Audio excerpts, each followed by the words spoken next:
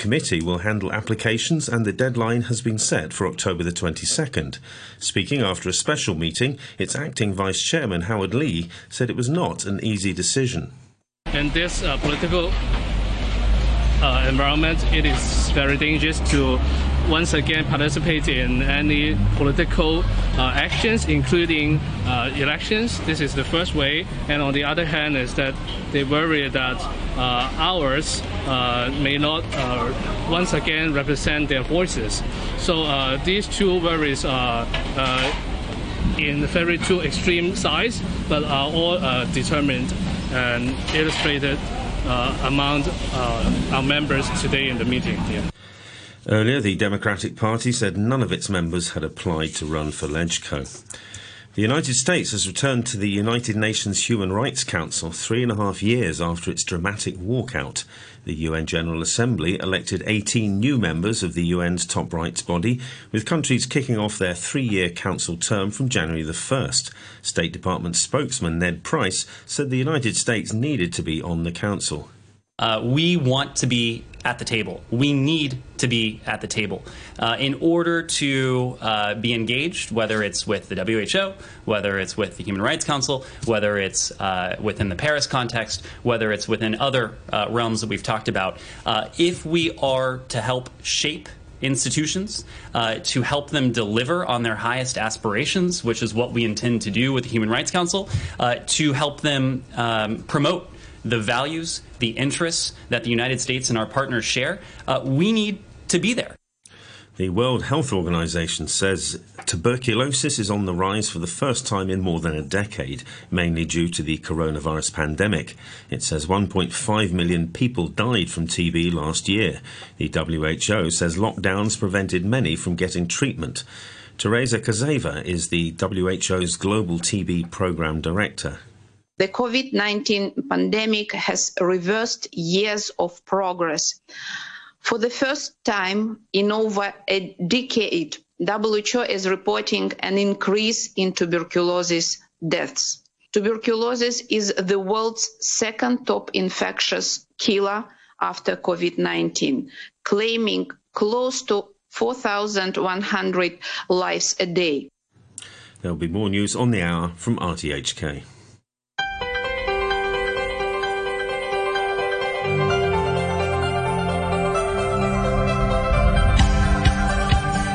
Good morning and welcome to Backchat. I'm Janice Wong and your co-host today is Jim Gould. Good morning, Jim. Good morning.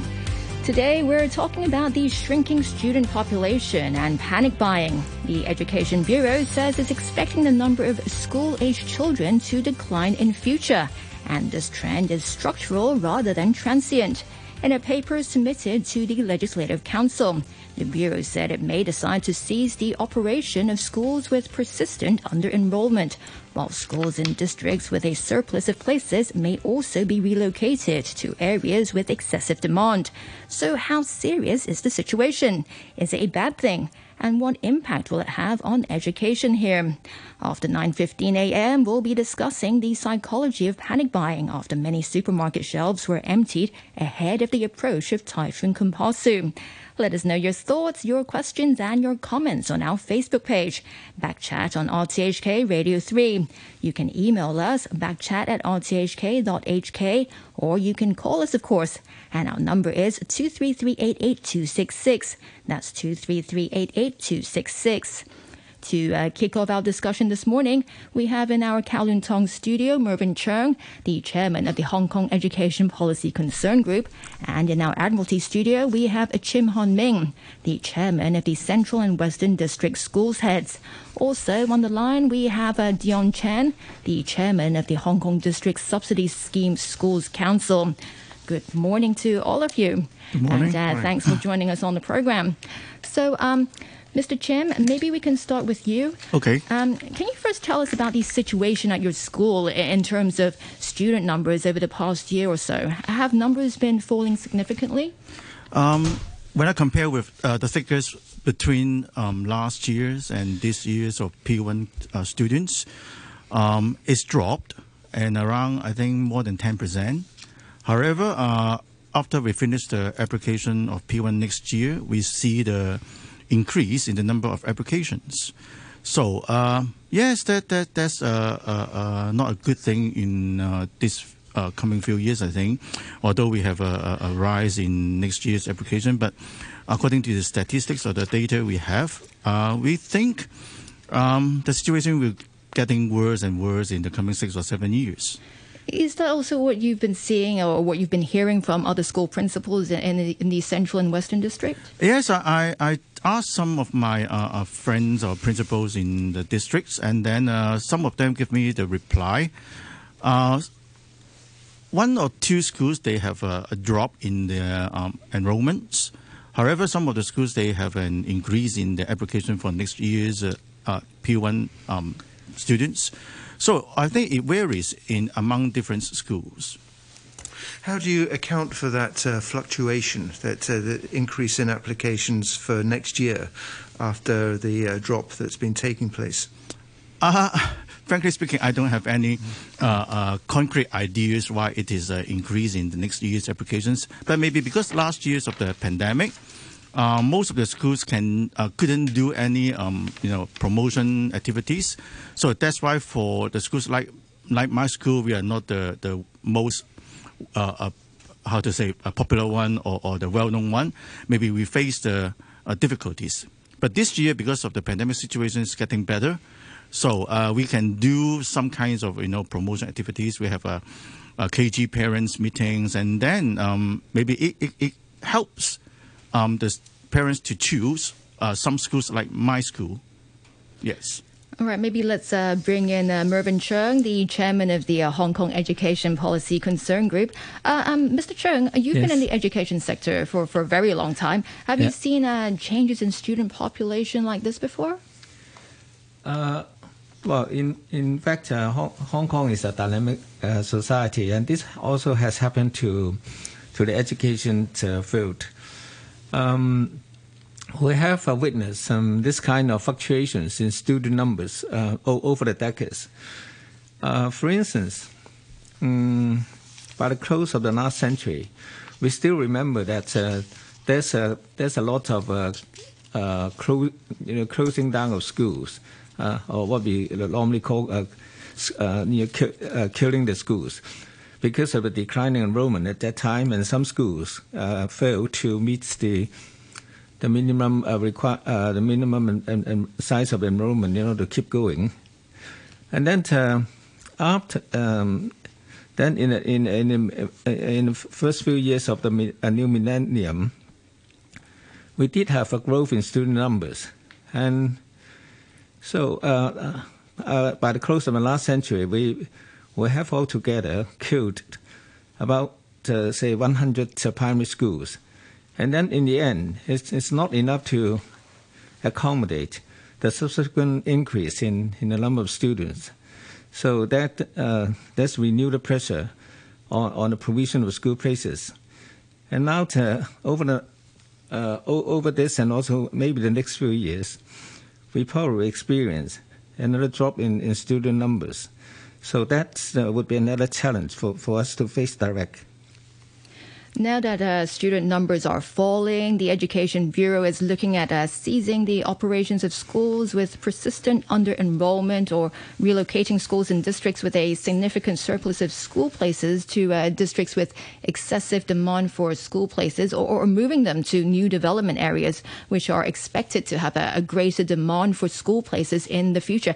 Is this a good way to deal with the fallen student numbers? I think that might be one of the ways to deal with the current imbalance between the supply and demand of school places. But don't forget that, as I've just said, Hong Kong is really a dynamic place, even in terms of education provision. Guess whether or not there will be another occurrence of this kind of fluctuations in student numbers, because over the years we did see students coming and going, into or out of our system. So with the development of the Greater Bay Area, and then and probably the attraction of talents into Hong Kong to work here, and they bring in with the families and children, etc. So we don't know whether or not there will be another possibility of a student growth in our society. So I'm always for keeping the existing manpower in schools, say for 3 years, and over this period we can monitor the situation, and then at the end of the third year of this kind of freezing, we can conduct a review to see if some kind of an established pattern has already been established, whether the shortage of students is a kind of temporary phenomenon or a structural problem that would call for rather different strategies in resolving. That would suggest that we would need to be very careful about closing schools or relocating schools, because if there is then an increase in the student population, certain areas might be underserved. Yeah, that has happened before. So I think the government should not be that short-sighted in dealing with this kind of temporary changes in student numbers. But is a review really necessary? Because according to the paper, the LegCo paper provided by the Education Bureau, they already said that this change in student population is structural and not temporary. Well, that I think the Education Bureau would need to provide very concrete evidence to justify the view that the current shortfall has a structural basis. And Mr. Chim, what do you think about what Mr. Cheung has been saying about this review? Do you think a review is necessary? Definitely, because just like Mr. Cheung has mentioned, when the century changed, that means before the millennium comes, around 100 primary school has already closed, or we always say that it was killed. And then the past 10 years' time, you see the boom of the population, the P1 population. That's why the Education Bureau tried hard to find enough seats for the P1 students to have education. So in the past 10 years, we struggled to how to accommodate the booms of the numbers of students. For example, we tried to enlarge, extend the class, or to increase the number of classes, increase the number of seats in each class. Why we need to do that? It is because when the millennium is coming, 100 schools were closed. So that means we don't have enough places of enough seats for the sudden change. So if we do this again because of the decline of the students' numbers, just like Mr. Cheung has mentioned, it is a fluctuation every time. We don't know the birth rate, right? We don't have a crystal ball. We cannot foresee whether it is an increase or decrease in the near future. So if we just use this simplest way to close the school, and I'm afraid that if the number of students increase suddenly in maybe next 10 years, how can we find enough classrooms for the students? There's been a lot of debate over the years about small class teaching, and many educationalists point to the benefits of small class teaching. 80% of Hong Kong primary schools are already practicing that. I mean, is this an opportunity to increase the number of classes practicing small class teaching and even extend it to secondary schools? I agree with you that it is the best time or ideal time. During the past 5 or 6 years, the SPs, the Subsidized Primary School Council, and the Aided Primary School Heads Associations have formed a group to discuss with the Education Bureau. We urge the Bureau to think of 100% implement the small class size in Hong Kong primary schools, because it is the policy. It has already run for more than 20 years. But why we still have 20% of primary schools are running in large class size? During this past 5 or 6 years, the Bureau's response is that because we have lots of students. So that's why we don't have any capacity to change, to 100% implement the small class size teaching in Hong Kong primary schools. So when we face the downturn, I think it is an ideal time to fully implement this policy in Hong Kong.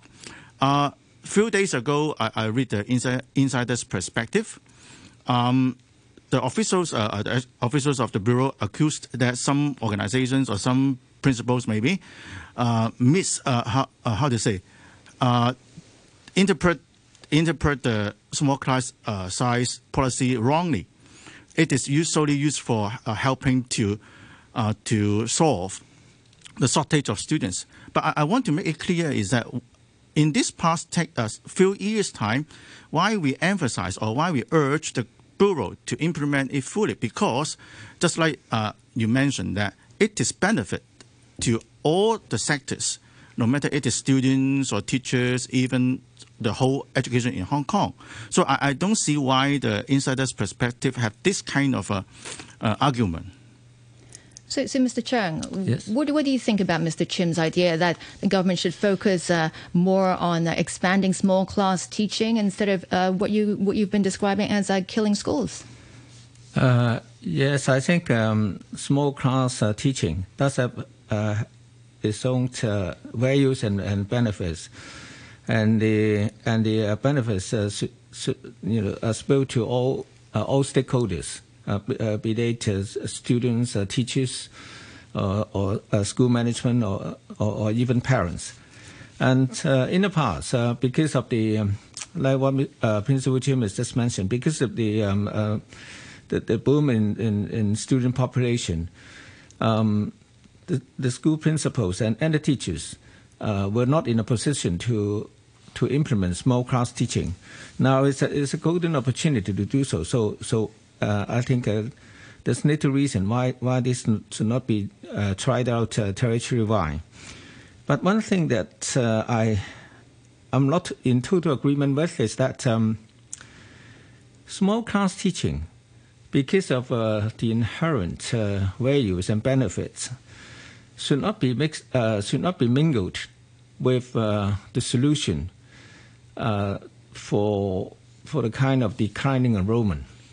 Because if it is something that is good, it should be done and persisted in implementation. And the question of dropping enrollment should be tackled through a variety of ways. And small class teaching should be something of a pedagogical nature, bringing in a lot of teaching and learning values. So I think this is something that should be more clearly differentiated. What other practical ways would you suggest for dealing with the drop in enrolment? I think, for instance, we need to reconsider the ratio between teacher to students, and at the same time we also need to reconsider whether or not the teachers themselves are shouldering too many teaching periods per week, because if we can have some kind of downward adjustment, say in terms of teaching periods, then teachers will be released with more time for taking care of students more on a personal basis, dealing with tackling the problems direct instead of on a whole class basis. Right, and I think what most parents are concerned about with this change in student population is how it will actually affect the quality of education. Do you think school children will actually benefit from this change in student population, or will it actually make learning more difficult or worse? Now, of course, if we have fewer students to deal with, let alone the question of say minimum required number of students for running a class, etc. we deal with a smaller number of students in a class. The kind of teaching and learning effectiveness, I think, would normally be higher, because at least the teacher can on an average basis, he or she can spend more time with each student, and I think that would be good. And so even in higher education, we are having growing emphasis on the kind of teaching effectiveness. Say whether or not the big classes with over 100 students or 200 students should continue to be offered, or whether or not. So that's why even if you have a lecturer or a professor is doing a big class, he or she must be doing some kind of supplementing work through tutorials, and that already shows teaching in a smaller scale each time must be better than if he or she has to deal with a big class. The Education Bureau paper does mention that the fall in student numbers may limit the number of elective subjects available in secondary schools. How much of a concern is that, Mr. Chim?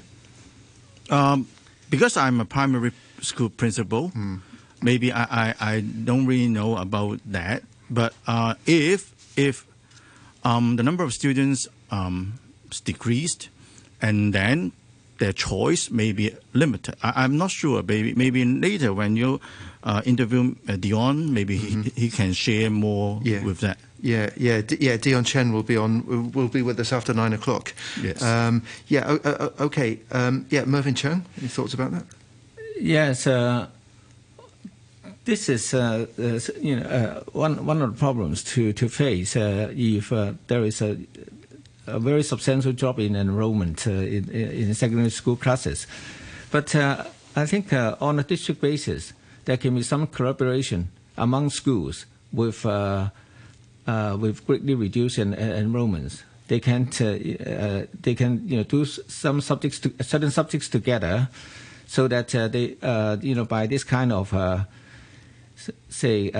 joint venture or whatever, they can still maintain the biggest number of subjects to be offered for the DSE. So, Mr. Chim, yes. I'm a bit interested in how the quality of education has been affected at your school, your primary school maybe, with fewer fewer student numbers. Let me explain this, because in my school we have already done lots of the things to minimize the student-teacher ratio in the school, because we have, for example, we have 4 classes in each level. However, in main subjects lesson, just like Chinese, Maths, and English, we have already divided them into different groups. Why we do that? It's so simple, because just like Mr. Cheung mentioned, fewer students in each classroom. That means the teachers can have more time to share with different students. Teachers can take good care of them. I think we run this for nearly 10 years, and I see the positive effect of the small class. We even some classes we just have 10 some students in each class. So that is the benefit of a small class size teaching. And have you spoken to parents about this? I mean, did they express any concern or any views on this? I haven't talked about this or discussed this with the parents. I think maybe later, when I have time, I can ask some parents will. But I think for most of the parents, they concern. What are their concerns is that whether the schools can give the good education or the best education to the kids. If the school has done best, I think they don't need to worry about that.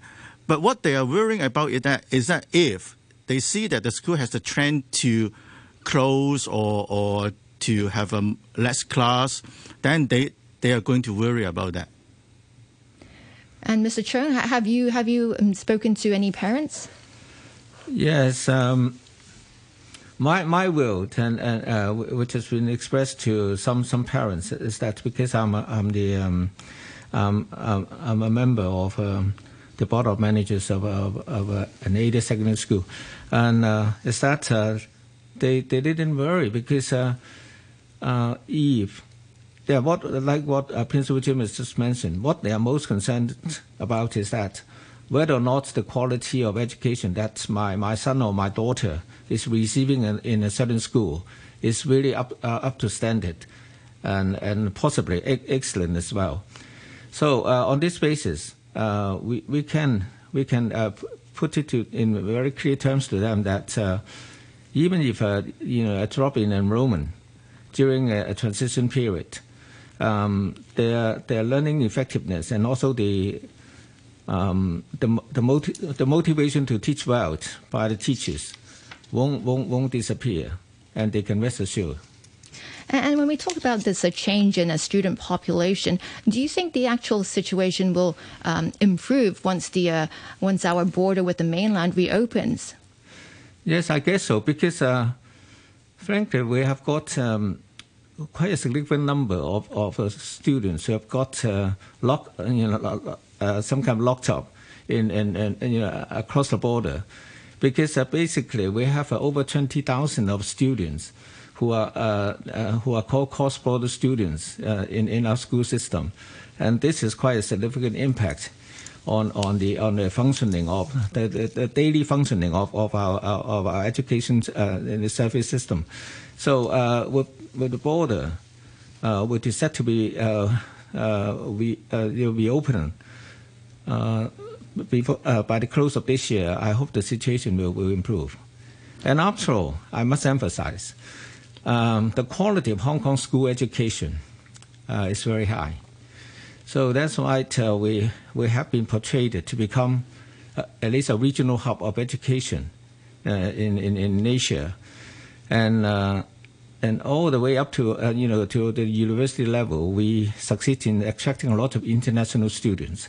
So without the troubles of pandemic, I think that we can sustain and do well.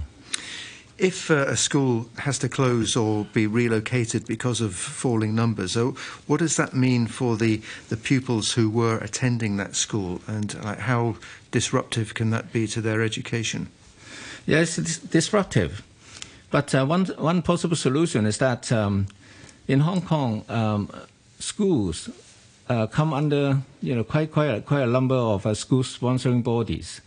So if one school in a certain district, say Sham Shui Po or Central Western District, has is facing enrollment problems and is to relocate to an area with a high population growth potential, then students not willing to be relocated to the new campus can choose to study in another school, especially that run by the same school sponsoring body in the district, or to another sister school or whatever.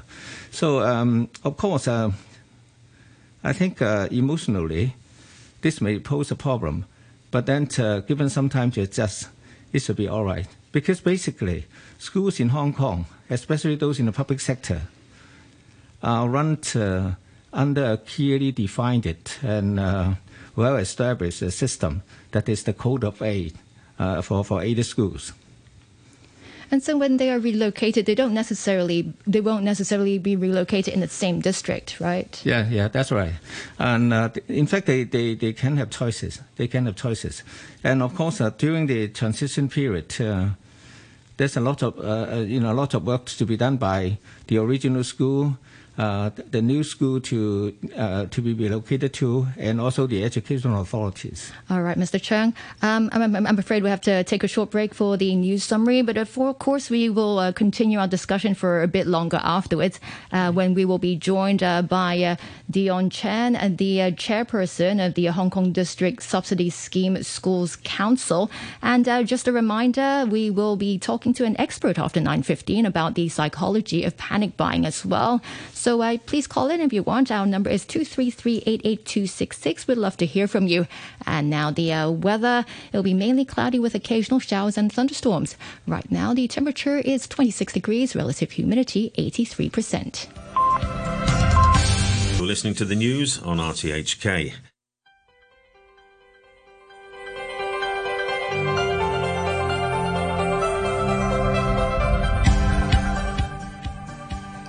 Welcome back. This is Backchat on a Friday morning with Jim Gould and me, Janice Wong. Let's get back to our discussion on the impact of a shrinking student population here.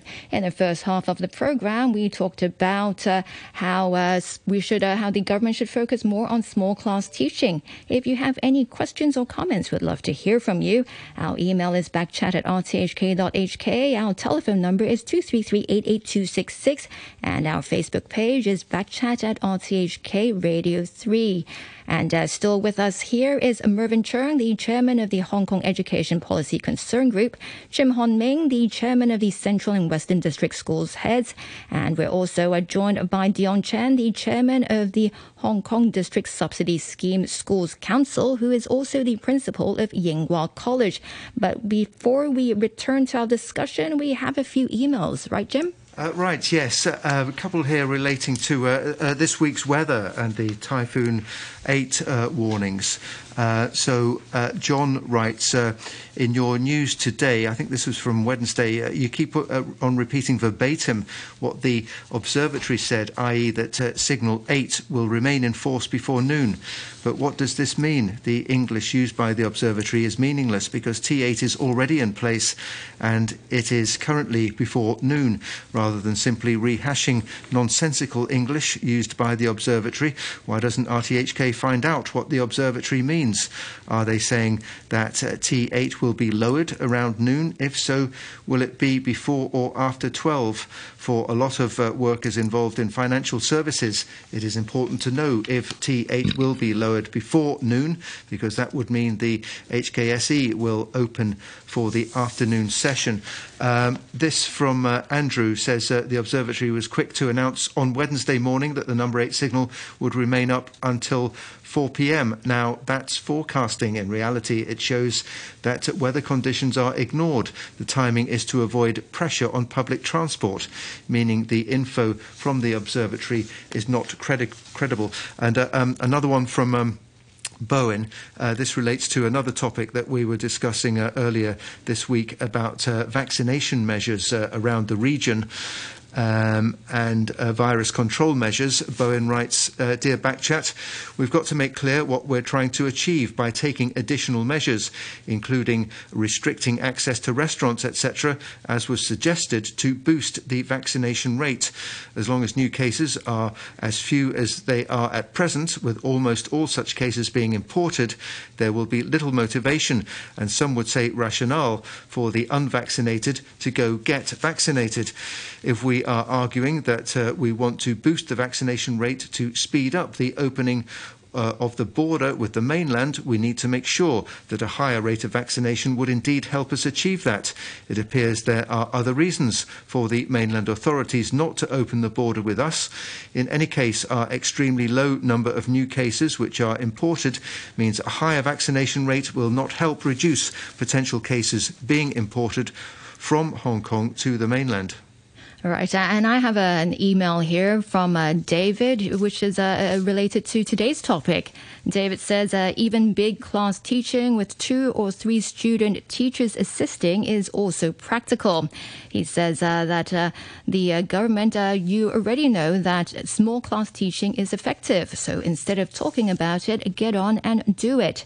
We've been hearing this for years and years. Many scientists have been doing experiments and have proved that small class teaching is best. And let's put PE and physical education back into the education curriculum and stop making the parents catch up with the curriculum with homework for kids. If a kid cannot understand the education you're teaching is the wrong way. And I've got another email. It's also from David again. And he says that as we have to have all these tutorial centers, there's something definitely wrong with the education system, isn't there? Not only that, you're making the poor poorer by trying to help the kids keep up with the system. Where are all these child psychologists? They are certainly not putting any input into the Education Bureau. And that's from David. Let's return to the discussion. And like I just mentioned earlier, we are now joined by Dion Chen, the chairman of the Hong Kong District Subsidy Scheme Schools Council, who is also the principal of Yinghua College. Good morning, Mr. Chen. Hello, everyone.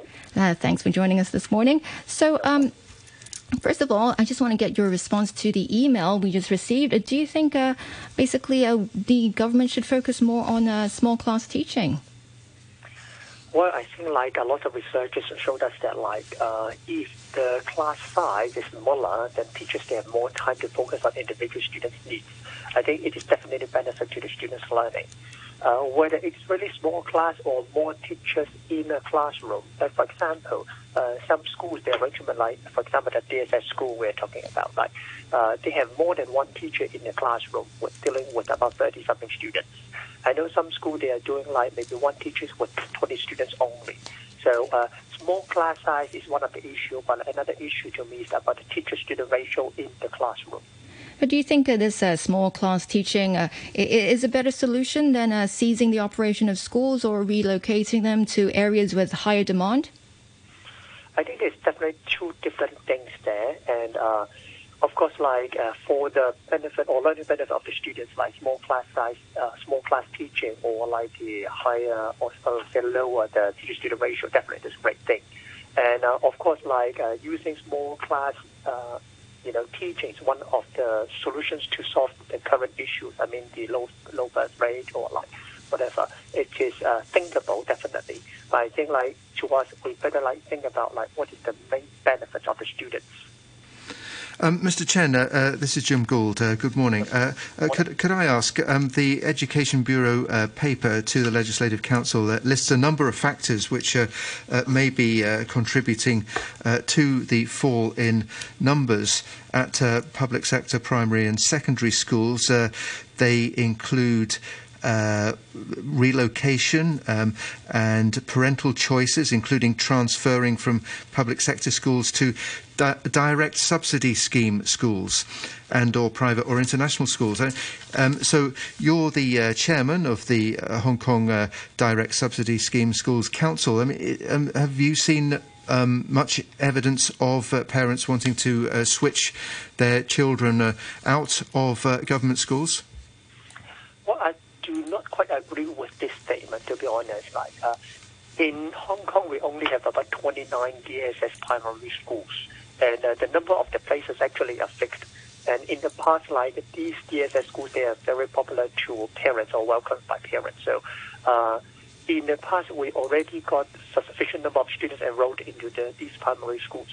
So whether we have any vacancies for the students transferring to it, I doubt it. But of course, in the year just passed, we know that some of the families, they relocated from Hong Kong to elsewhere, and definitely there are some vacancies in different levels. I understand that some students from public sector school, they would like to join, but whether it is one of the main reasons of losing students, I don't think so. And what do you think, Mr. Chim? Dion. Yep. So, for example, the current situation, we definitely know that the decrease of number of students in Hong Kong. One of the main reasons is that some of the families relocated to other countries, so make the number of students drop it.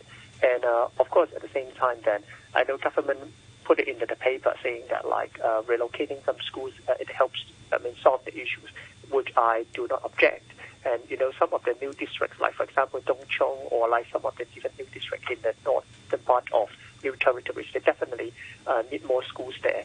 So relocation of schools definitely can help to solve some issue, some schools in some well-developed cities, then they have less student issues. I want to add my opinion is that if the government thinks that the students drop in the public sector or the DSS system, then the parents can choose to transfer their kids to the DSS system. Is it really what the government wants? That means to encourage the parents to choose the DSS rather than the public sector. I have a question about that, because most of the schools in Hong Kong are run by government's fund. It is nearly 450 primary schools are subsidized or government schools. How can we ask all the parents to move their students or their kids to the DSS system, even the private sector? I have a query about that. And then, is it because the public sector didn't do good? I cannot agree with that. If you allow me to add a point here, I fully agree that like the public sector schools, primary schools, they have been doing a great job in educating students. I don't think the government would like the students from the public sector school to move to the DSS schools. I think DSS school is just only one of the choices. And as mentioned before, we only got 29 DSS schools in Hong Kong, compared with 450 subsidized primary schools in Hong Kong. It's really, really small portions. So it won't be an issue that like the DSS school will take most of the students from the public sectors. I think the issue is now, I think for the paper, is they're talking about why some of the students in public sector school are losing. And they said if they are losing to a direct subsidy scheme school or the private schools, it is one of the reasons. But as I mentioned before, I don't think it is the main reasons of like the number of students in public sector school are dropping. Mervyn, Cheung, have you seen any signs of increased demand from parents to send their children to international schools? I think it varies from family to family. Now, here in Hong Kong, we have quite a diversity of choices in terms of the kind of schools to go for. And in my view, international schools form one group, and then the DSS schools form yet another. And then we do have some other what they call private independent schools. Yeah. And of course, the bulk of provision comes from the public sector through especially aided schools. And of course, there is a small handful of government schools in both the primary and secondary school sector. So I don't think there is a very fierce competition among these groups. Some parents do have their own thinking. For instance, in the end, they will send their children abroad for higher education, so they do early preparation by sending the children to say international schools or DSS schools that run an international curriculum as well. So that's the choice of maybe just a small handful of parents, and that may not come to an extent that there is a very intense competition between the public sector and the DSS and also international schools, and at another end of the provision. And what about parents moving students to DSS schools or direct subsidy schools? Have you seen more parents doing that? We do have, I think, a growing number of parents doing that. But it's just that Principal Chen has mentioned, after all, the DSS sector only occupies, I guess, is around 10% of the total trunk of provision. So the effect not entirely minimal, but quite limited in my view. Yeah. So I don't think the kind of smooth and peaceful coexistence of these different schools should have any dilution or even conflict. But of course, you can't always single out a few highly reputable schools in the territory to highlight this phenomenon or even problem, and we need to consider the whole thing on an average scale. All right, we'll have to leave it there. But once again, thank you all of you for joining us this morning. That's Mervyn Cheung, the chairman of the Hong Kong Education Policy Concern Group, Chim Hon-ming, the chairman of the Central and Western District Schools Heads, and Dion Chan, the chairman of the Hong Kong District Subsidy Scheme Schools Council. And he's also the principal of Yinghua College. And it's now 17 minutes past 9, and it's time for us to move on to our second and final topic today, and that is panic buying. Many people rush to supermarkets and wet markets to stock up on food before Typhoon Kompasu hit Hong Kong on Wednesday, with pictures of empty shelves going viral and triggering more panic buying. But why do people do this? To provide us with some insight, we're joined on the line now by clinical psychologist Dr. Cindy Chan. Good morning, Dr. Chan. Good morning. Morning. Thanks for joining us on this morning. So first of all, was it really panic buying that we saw? Yes, it's panic buying. Yeah. And how do we define panic buying? Actually, when people went to shops or supermarket to buy things irrationally, even when they even have stocks at home and buy excessively, the need is excessive. So the amount of them to buy the goods is excessive. So actually it's irrational and excessive. We saw this phenomenon in the early days of the pandemic when there was a lot of uncertainty about what effect it would have on our daily lives. But the arrival of a typhoon and the possibility of a number 8 signal, it's a very short-term phenomenon, isn't it? I mean, usually the number 8 signal is gone in 24 hours. How do you explain that people would get so concerned that they would rush to the supermarket to stock up on an occasion like this? Yes, actually for the pandemic actually is people with decreased sense of control and also increased sense of uncertainty. So actually they go to buy a lot of maybe toilet papers and rice.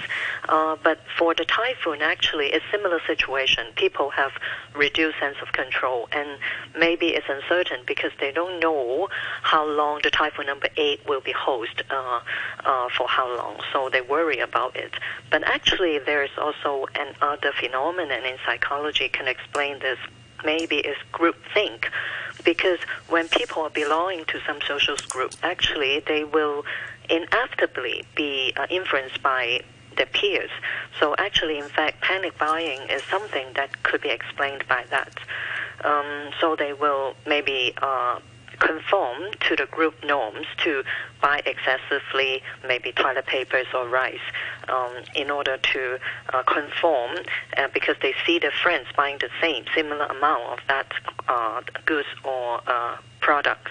So it's related to herd mentality then? Yeah, right. But from my understanding, panic buying is really a psychological mechanism to deal with our fear and uncertainty. But how is this mechanism triggered when it comes to normal typhoons that we deal with every year? Okay. Maybe it's also related to because the pandemic is still on and people maybe already the sense of control or uncertainty is already increased. The sense of control is reduced, and this actually increased the anxiety. Maybe because of it's October and typhoon is unlikely, so maybe they will worry about how would that, maybe some news about this typhoon is quite strong, so that they worry about the duration of the hosting of the typhoon. So the increased anxiety make them to need to do something in order to reduce the anxiety related to the decreased sense of uncertainty. So they go to do something. And buying actually is the easiest way to regain some control. So they go to supermarket to buy some toilet papers. Also, in neuroscience, actually, when we have increased anxiety, the parts in our brain, in the limbic system called the amygdala, actually is responsible for our fear and anxiety will increase. The activation will increase. So with this increased level of activation in the amygdala, actually it will hijack our rational brain. And in this way, actually, our rational brain, the prefrontal cortex, cannot be activated. So we will do something irrationally, and we will follow the crowd to buy excessively. And how does this following the crowd or the group think, I mean, how does it work? Is it sort of spread through social media, or is it instinctive, or is it, you know, somebody walking past the supermarket and seeing a long line and thinking, I better join it? I think there's a lot of different factors influencing the groupthink. Maybe because right now the communication is so easy in group chat, in the WhatsApp or WeChat. Actually, people just type in, the supermarket is out of stock of rice or something like that, and the friends will go and buy. Maybe the friends influence them. And also the social media is also a very important medium to influence people to do something according to the social norm. So from what you're saying, is panic buying worse now because of our advances in technology? I think we need to do some research on that, but it could be something like that because the communication is much easier with internet, with our communication system right now. And from what you're saying earlier, it's this latest round of panic buying, it seems like it is related to the long COVID pandemic we've been dealing with then. Maybe because, you know, people have habitually stocking things due to the pandemic, especially last year. So maybe they used to do that in order to help them to reduce their anxiety because it's obsession. So when they try to do that for reducing anxiety, maybe they will repeatedly do that in order to reduce their anxiety in particular situation like typhoon. And what does this reflect in terms of the mental health of Hong Kong people? I guess it may not be only for Hong Kong people. It may be it may be a global situation because the pandemic actually is a new a crisis for the whole world. So actually, people in different areas of the world actually face a lot of uncertainty because they have never faced such things before. So actually people have increased anxiety, maybe more mood problems, depression, or more obsessions, more obsessive compulsive behaviors. Another factor may be quite a lot of people have still got some extra money on their octopus cards or other payment platforms because we had the second round of the consumption vouchers dispersed on the 1st of October. So, I mean, could that be a factor? People have still got some extra money, let's go and spend it. It could be, but I'm not sure whether they will rather to use those money for buying some products of good they long for a long time, or they already use it before the typhoon because it's out on October the 1st. But maybe it could be one of the factors. Yeah. And we talked about mental health of Hong Kong people earlier. Do you think it is getting worse? I cannot say that definitely because there's no research for that up on in the recent 1 years maybe the increased prevalence of maybe anxiety disorder and depression. But actually, I guess due to all the issues or the different situations happening in the world and in Hong Kong, actually, I could say that also from my clinical experiences, people have increased anxiety episode, increased depression, depressive episode, that I could see from my clinical experience. So what advice do you have for people dealing with this?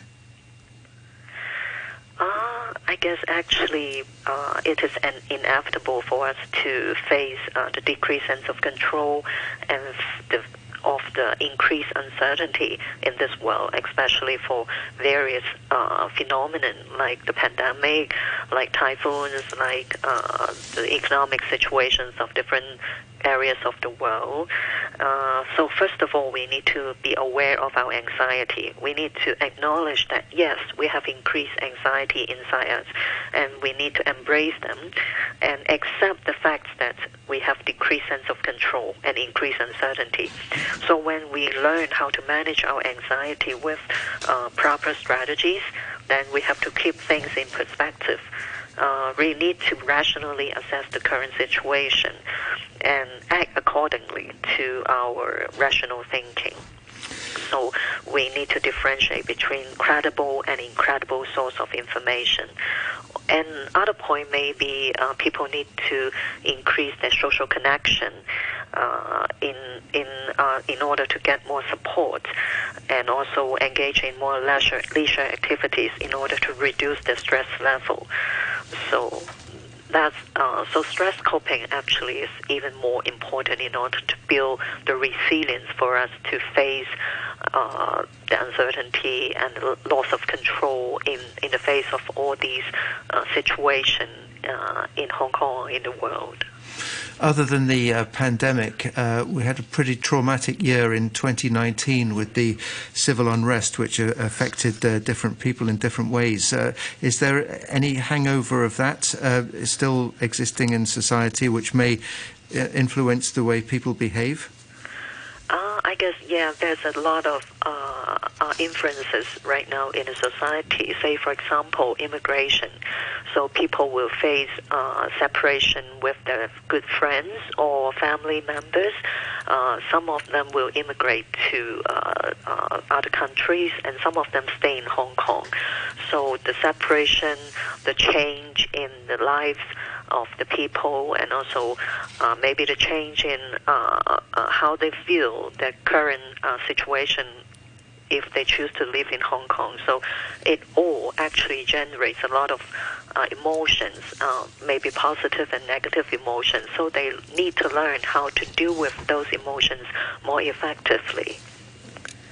All right, we'll have to leave it there, but thanks for joining us. That's Dr. Cindy Chan, a clinical psychologist, and also many thanks to all of you who commented through email.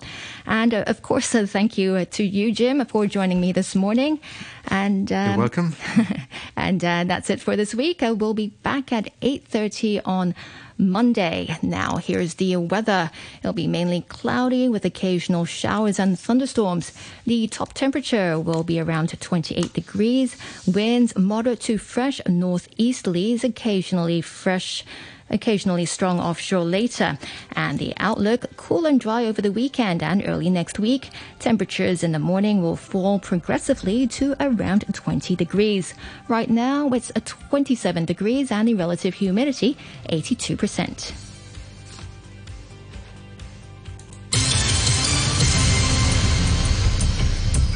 It's now 9:30. The elderly are at high risk of life-threatening conditions from COVID-19. The virus can damage one's heart, lungs and brain. It may cause multiple organ failure that requires intubation in an ICU. After effects can hamper a recovery.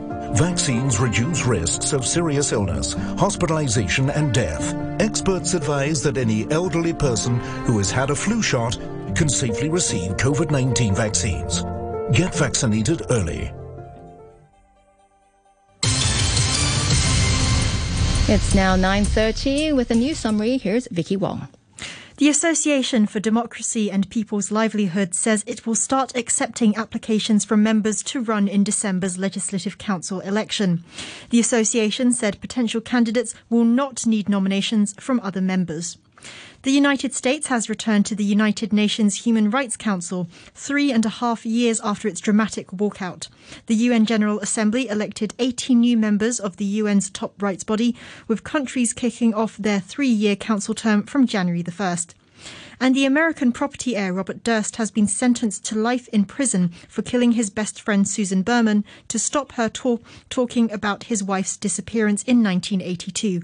I'll have more on these stories at 10 o'clock. Stand by for the brew. Sociology prof from the University. Set and costume designer, great interpreter of Beethoven. Oh so shy, quiet and retiring doggy counsel, co-founder of Rockefeller Records. Hello. This is really for adults, it's not really for kids. Yeah, well, it's fun, you know.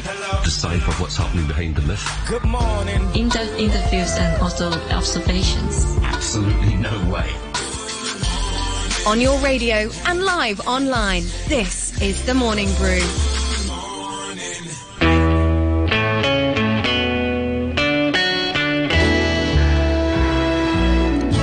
Well, a very good morning to you. Welcome to Friday here on The Morning Brew, where relative normality returns after quite a week. At 10:40 today, composer and conductor and our mate Colin Chim will be with us for this week's classical music chat. He'll return to his normal Wednesday slot next week. I didn't want to miss out. Today he's going to talk about how the musical greats interpreted the weather in their work. Topical indeed, with some lovely musical examples. After 11, Danny Hicks with you for Sports and All. And at 12:10, of course, it's Marshy Movie Time. Critic James Marsh brings you the week's hits and misses, including The Last Duel and Venom, Let There Be Carnage. Join him and Danny on Facebook Live. Morning Brew is our page.